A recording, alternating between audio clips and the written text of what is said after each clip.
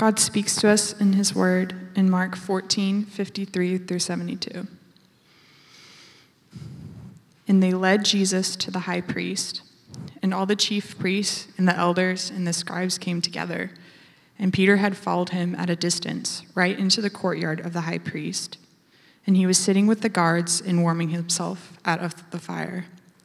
Now the chief priests and the whole council were seeking testimony against Jesus to put him to death, but they found none. For many bore false witness against him, but their testimony did not agree.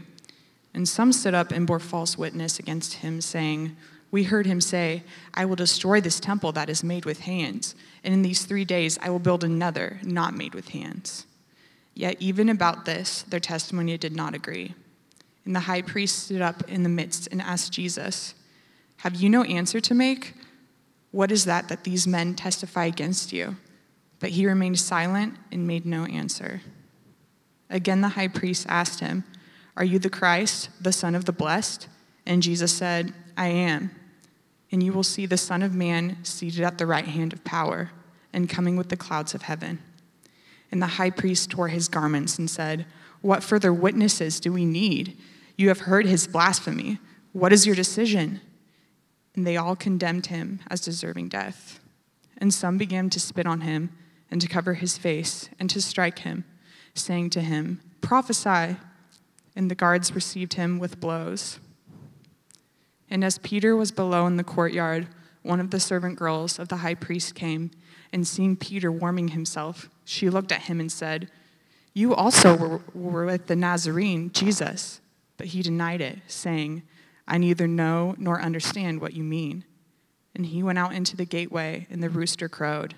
And the servant girl saw him and began again to say to the bystanders, 'This man is one of them.' But again he denied it. And after a little while, the bystanders again said to Peter, 'Certainly you are one of them, for you are a Galilean.' But he began to invoke a curse on himself and to swear, 'I do not know this man of whom you speak.' And immediately the rooster crowed a second time. And Peter remembered how Jesus had said to him, 'Before the rooster crows twice, you will deny me 3 times.' And he broke down and wept. This is the word of the Lord.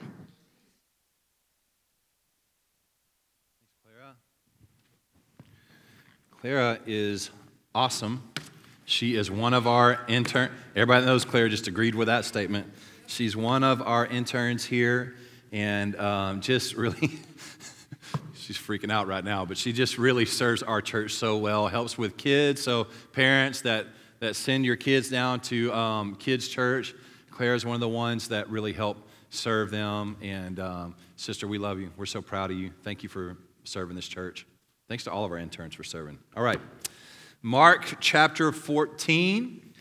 If you're catching up to where we're at in the story, is we are Jesus. This is the night of his crucifixion, and it's really what all of Christianity, all of the church throughout history points to and culminates with. And it's not just the church; it's actually the focal point through all of history. For all people, for all time, the cross of Jesus. And we're getting close now. Jesus is now in that moment where he has wrestled with God the Father. He's done what we could not do and we still don't do, which is said, God, in the garden, he said, "God, I don't want to do this thing that you want me to do," which we stop there. Usually, when God tells us to do something that we don't want to do, it's, I'm not doing it. I don't want to do it. But Jesus does the thing that we don't do. And he says, "Not my will, but your will be done." And now we're in the moment. It was that time in the Garden of Gethsemane, which we preached on and read about last week, that Jesus knew this is the moment where I'm going toward. He wrestled with the Father. He asked him, "Take this cup from me." There was no wrestling. He just submitted to him. And at that moment, it's done. The decision's made. He is on his way to the cross. There's nothing that will stop it. And his trial is happening right now.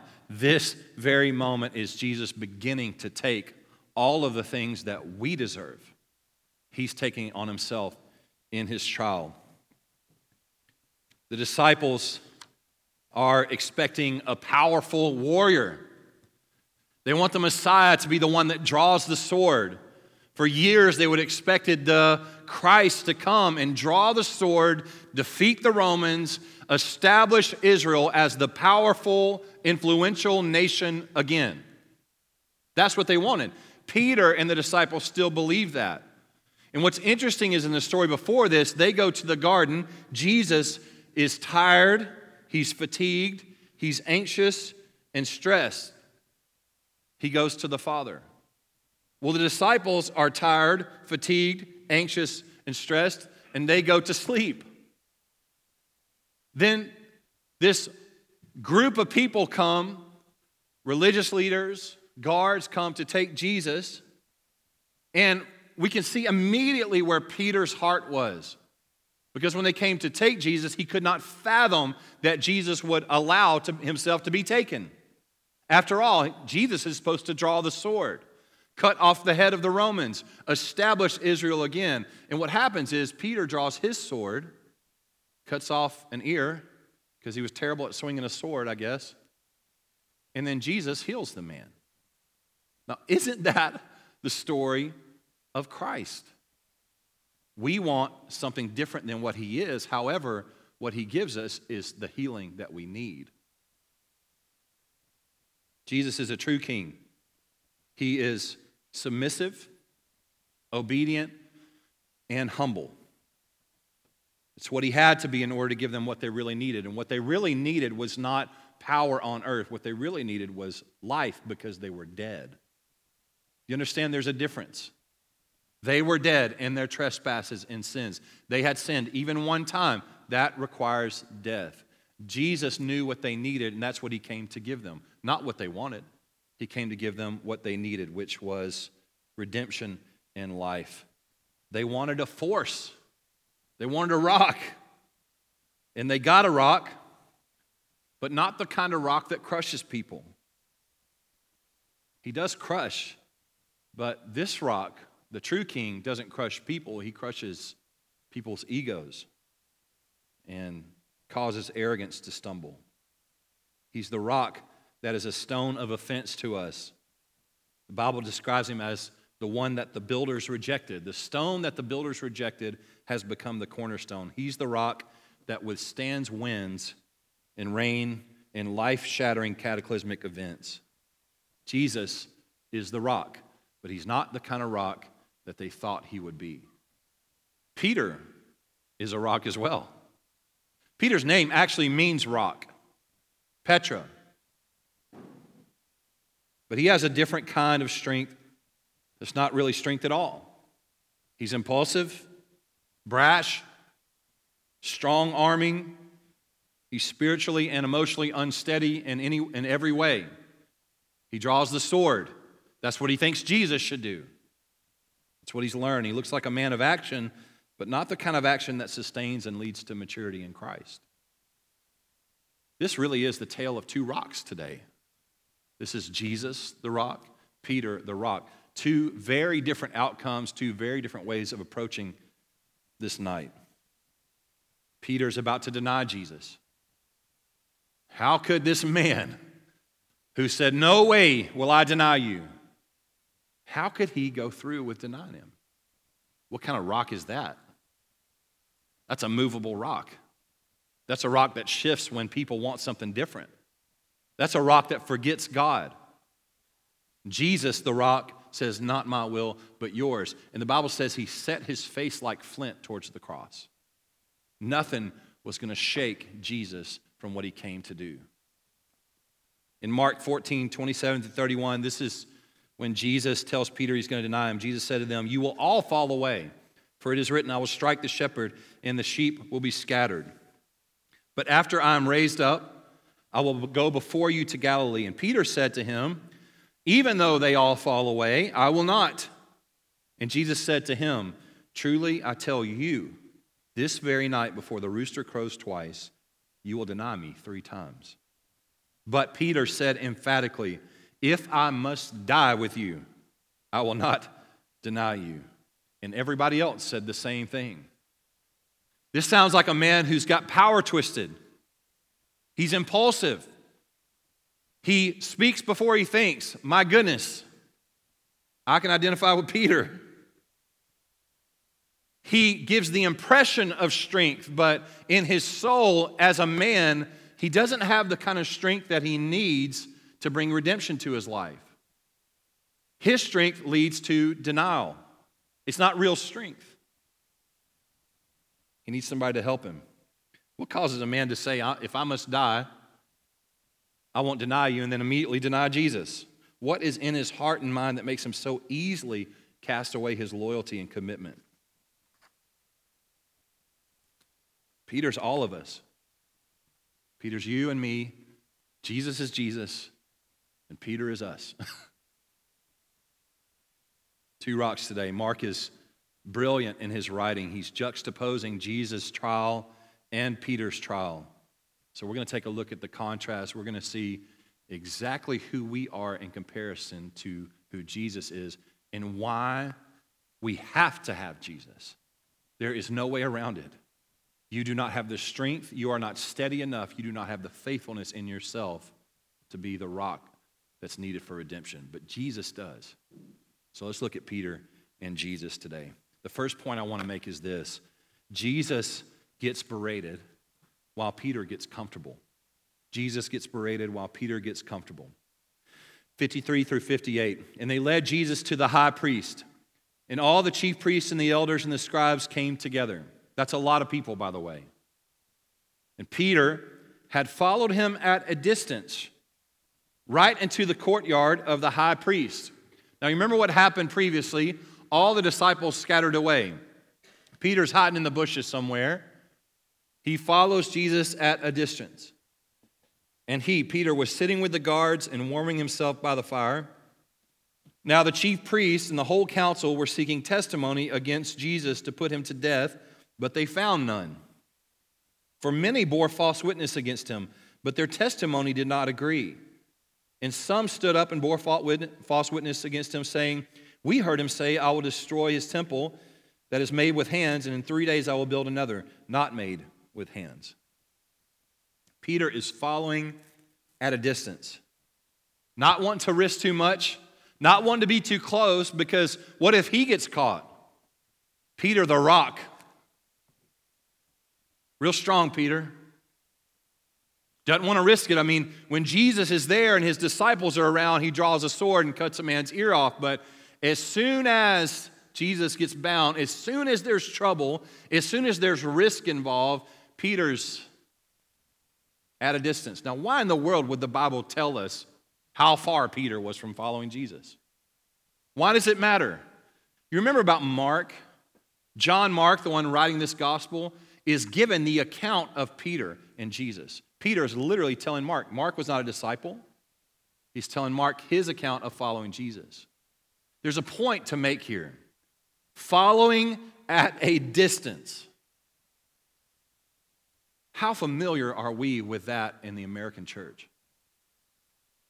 We love the idea of Christ.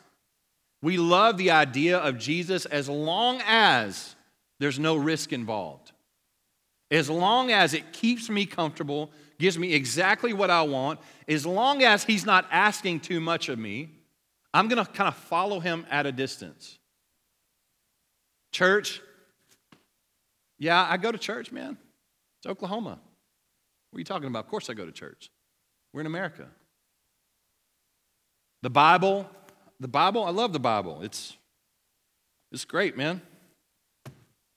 It's like this sacred book, totally believe whatever the Bible has to say. The problem is we don't really read it much. You know what the Bible says about following Jesus? It says this. Jesus said these words, if any man wants to come after me, he must deny himself, take up his cross daily, and follow me. What does that mean for your life? The offense of Jesus, he is a stone of offense. The offense is this. You do not have it in you to be the rock you need to save yourself. It's not in you. There has to be someone else that does the work for you. The best thing you can do is totally surrender to the fact that you cannot, absolutely will not be able to save yourself.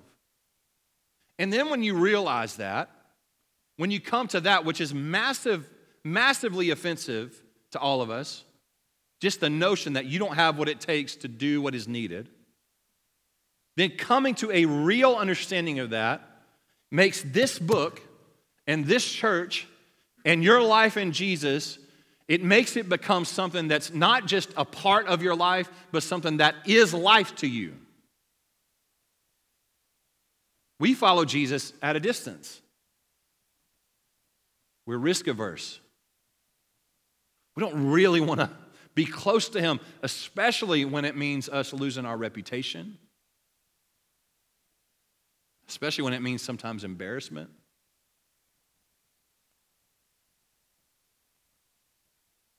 When it costs us our comfort, we struggle.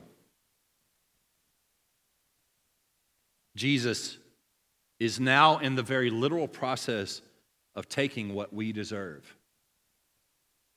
He's getting judged. He's getting thrown under the bus of sin, under the bus of people, under the bus of broken systems, and not even his own sin, false testimony and lies.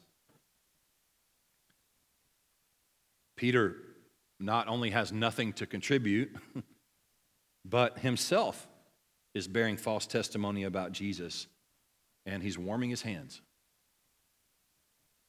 Jesus gets berated while Peter gets comfortable. That's exactly what's happened to you and me.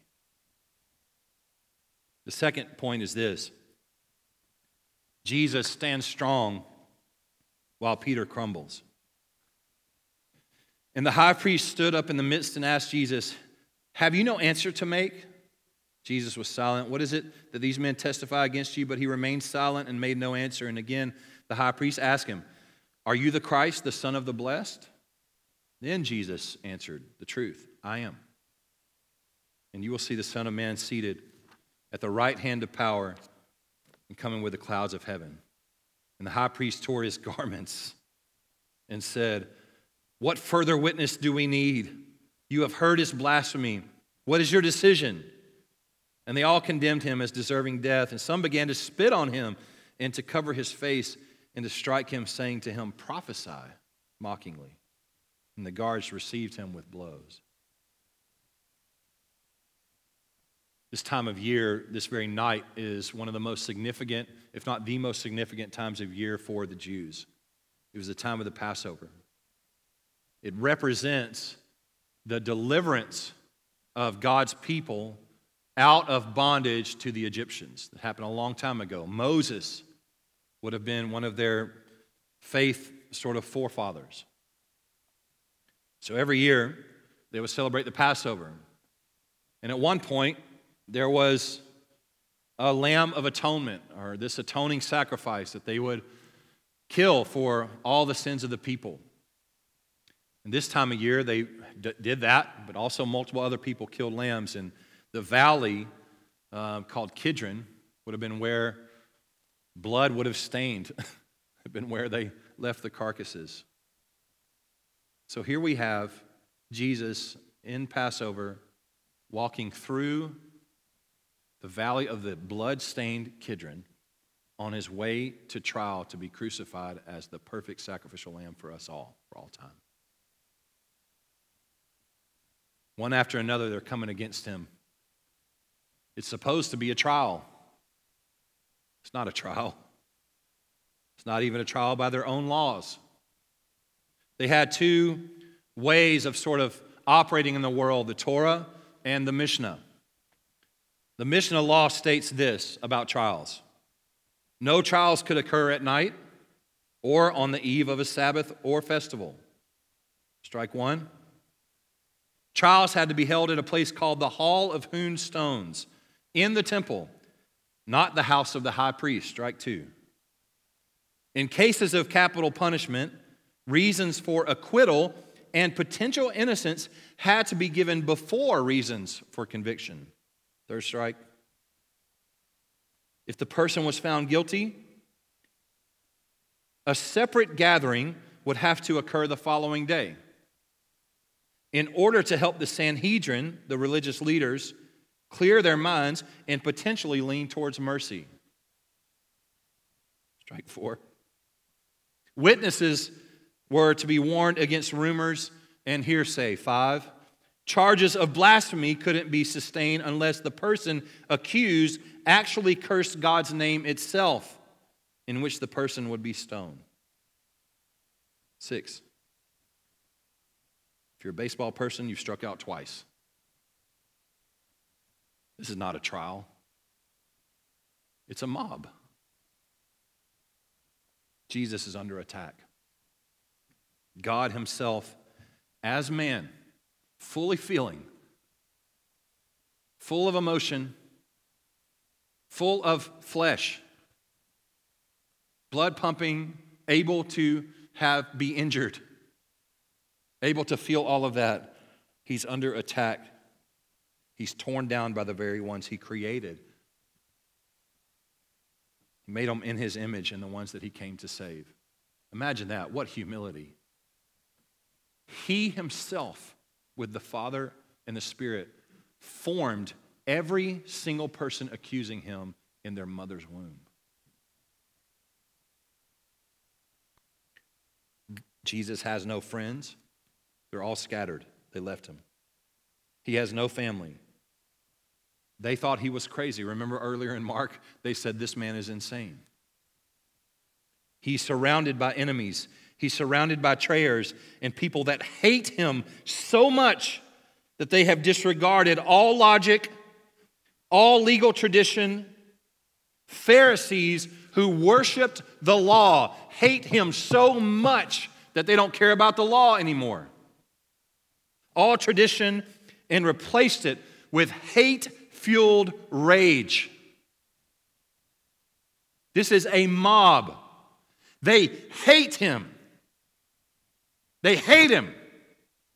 What he said, what he's done, what he represents, they hate Jesus. They want him dead. They want him out of there. He's too much of a threat to our lives. It's a frenzy. It's evil. It's dark. There's something behind this thing. You don't just hate to this level without some sort of evil and darkness pushing you towards it. Jesus does what nobody could do. We'd have died already at this point. Jesus remains silent. He takes it. He absorbs it. He knows that he has to. He stays faithful. Isaiah 53 gives us a lot of prophetic insight about Jesus. This is way back in the Old Testament. Here's what God wrote about what would happen to Jesus. He was oppressed and he was afflicted, yet he opened not his mouth. Like a lamb that is led to the slaughter, and like a sheep that before its shearers is silent, so he opened not his mouth.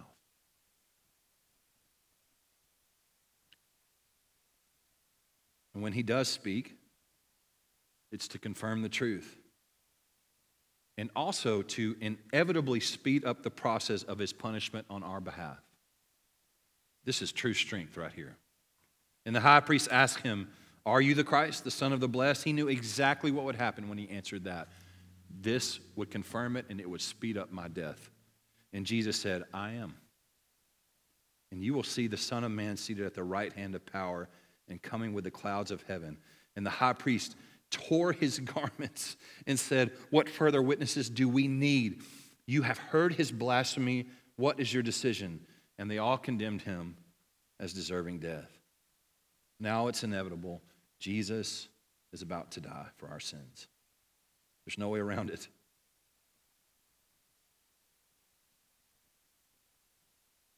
Last week, Jesus says to the Father, "Take this cup from me, but not what I will, what you will be done."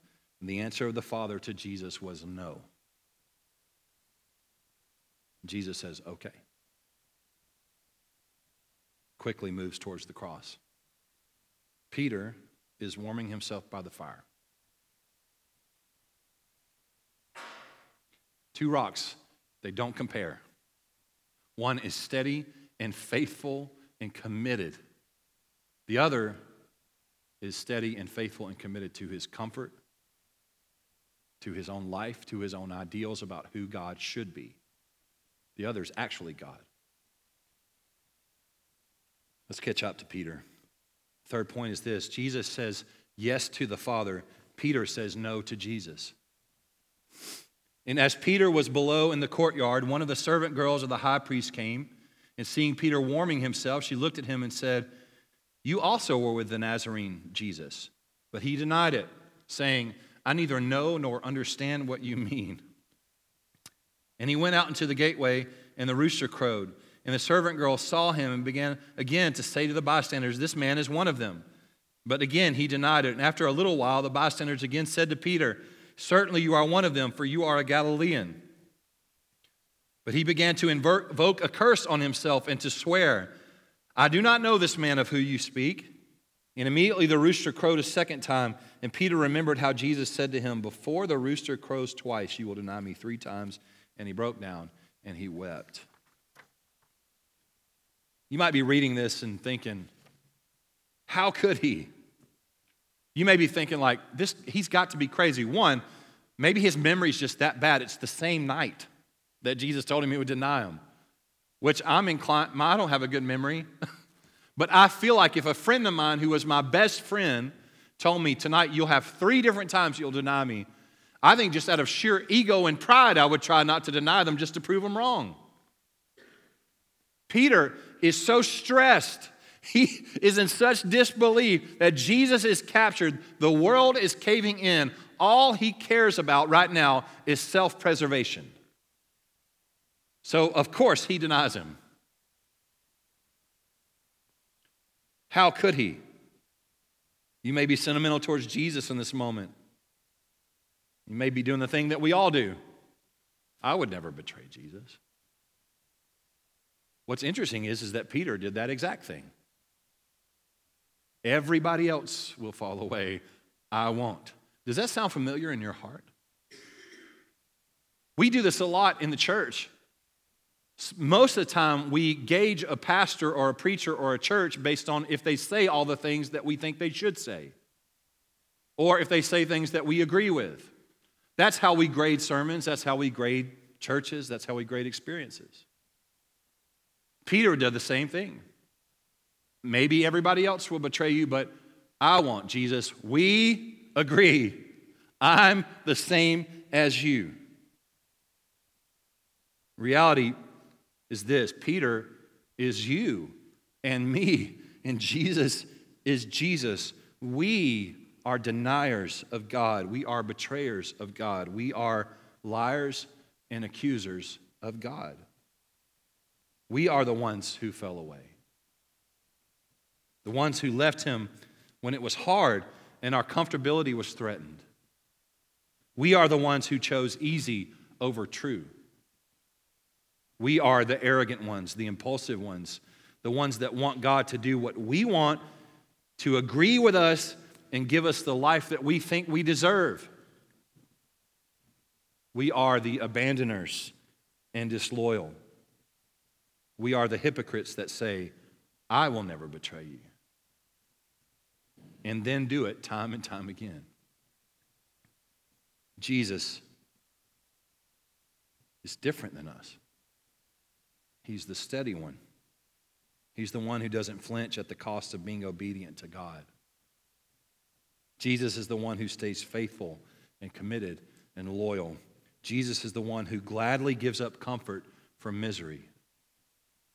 Jesus gets what we deserve and gives us what only he deserves.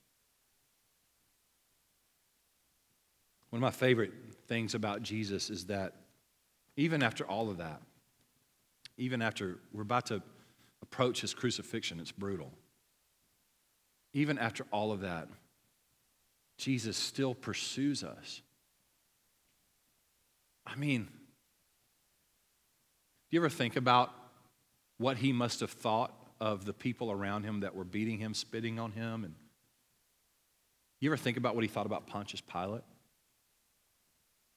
Do you ever think about this? There's a particular part in one of the Gospels where after Peter denies Jesus for the third time, it says that Jesus saw him.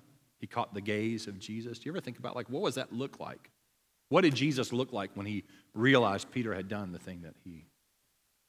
It's not that he avoided emotion. It's not that Jesus couldn't feel anything. It's not that he didn't feel stress or betrayal or even anger at times. Do you ever wonder what he must have been thinking in that moment, what he must have been feeling? As a man, multiple things, but as God who created these people in his image? I mean, this is ultimate love.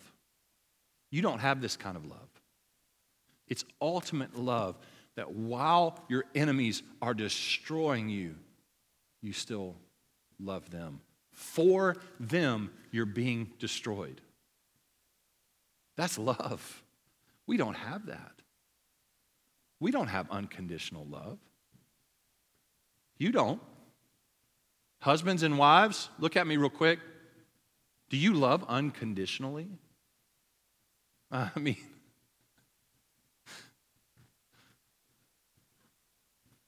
we don't.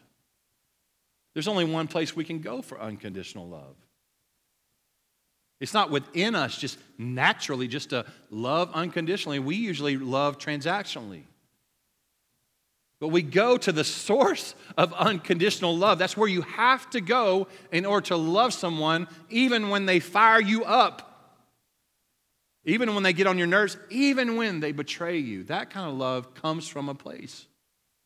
And we're witnessing it in real time here with Jesus. He's about to go and die for the people that kill him. That is crazy. That's a different kind of love. Peter betrays him. Peter doesn't step in. Not only does he not step in, he denies him. One of my favorite stories is Jesus' pursuit of Peter after he's resurrected. In the end of John, Jesus, resurrected, having died, now goes and pursues restoration with the one who betrayed him. He sits on the beach. He makes breakfast for Peter and the other guys that were with him, some disciples, and he restores Peter, even in his denial. And then later, Peter tells us this: "For to this you have been called, because Christ has suffered for you, leaving you an example so that you might follow in his steps. He committed no sin, neither was deceit found in his mouth. When he was reviled, he did not revile in return. When he suffered, he did not threaten, but continued entrusting himself to him who judges justly. He himself bore our sins in his body on that tree, that we might die to sin and live to righteousness. And by his wounds you have been healed. For you are straying like sheep, but have now returned to the shepherd and overseer of your souls." 1 Peter 2:21 through 25. Jesus is here to tell us something. There's only one way to be restored to the Father. It's through him. It's through him. I had several moments getting ready for this week. But one thing that just kept going through my personal mind and heart, the more I read about and understand Jesus, the closer I get to Jesus in my life, the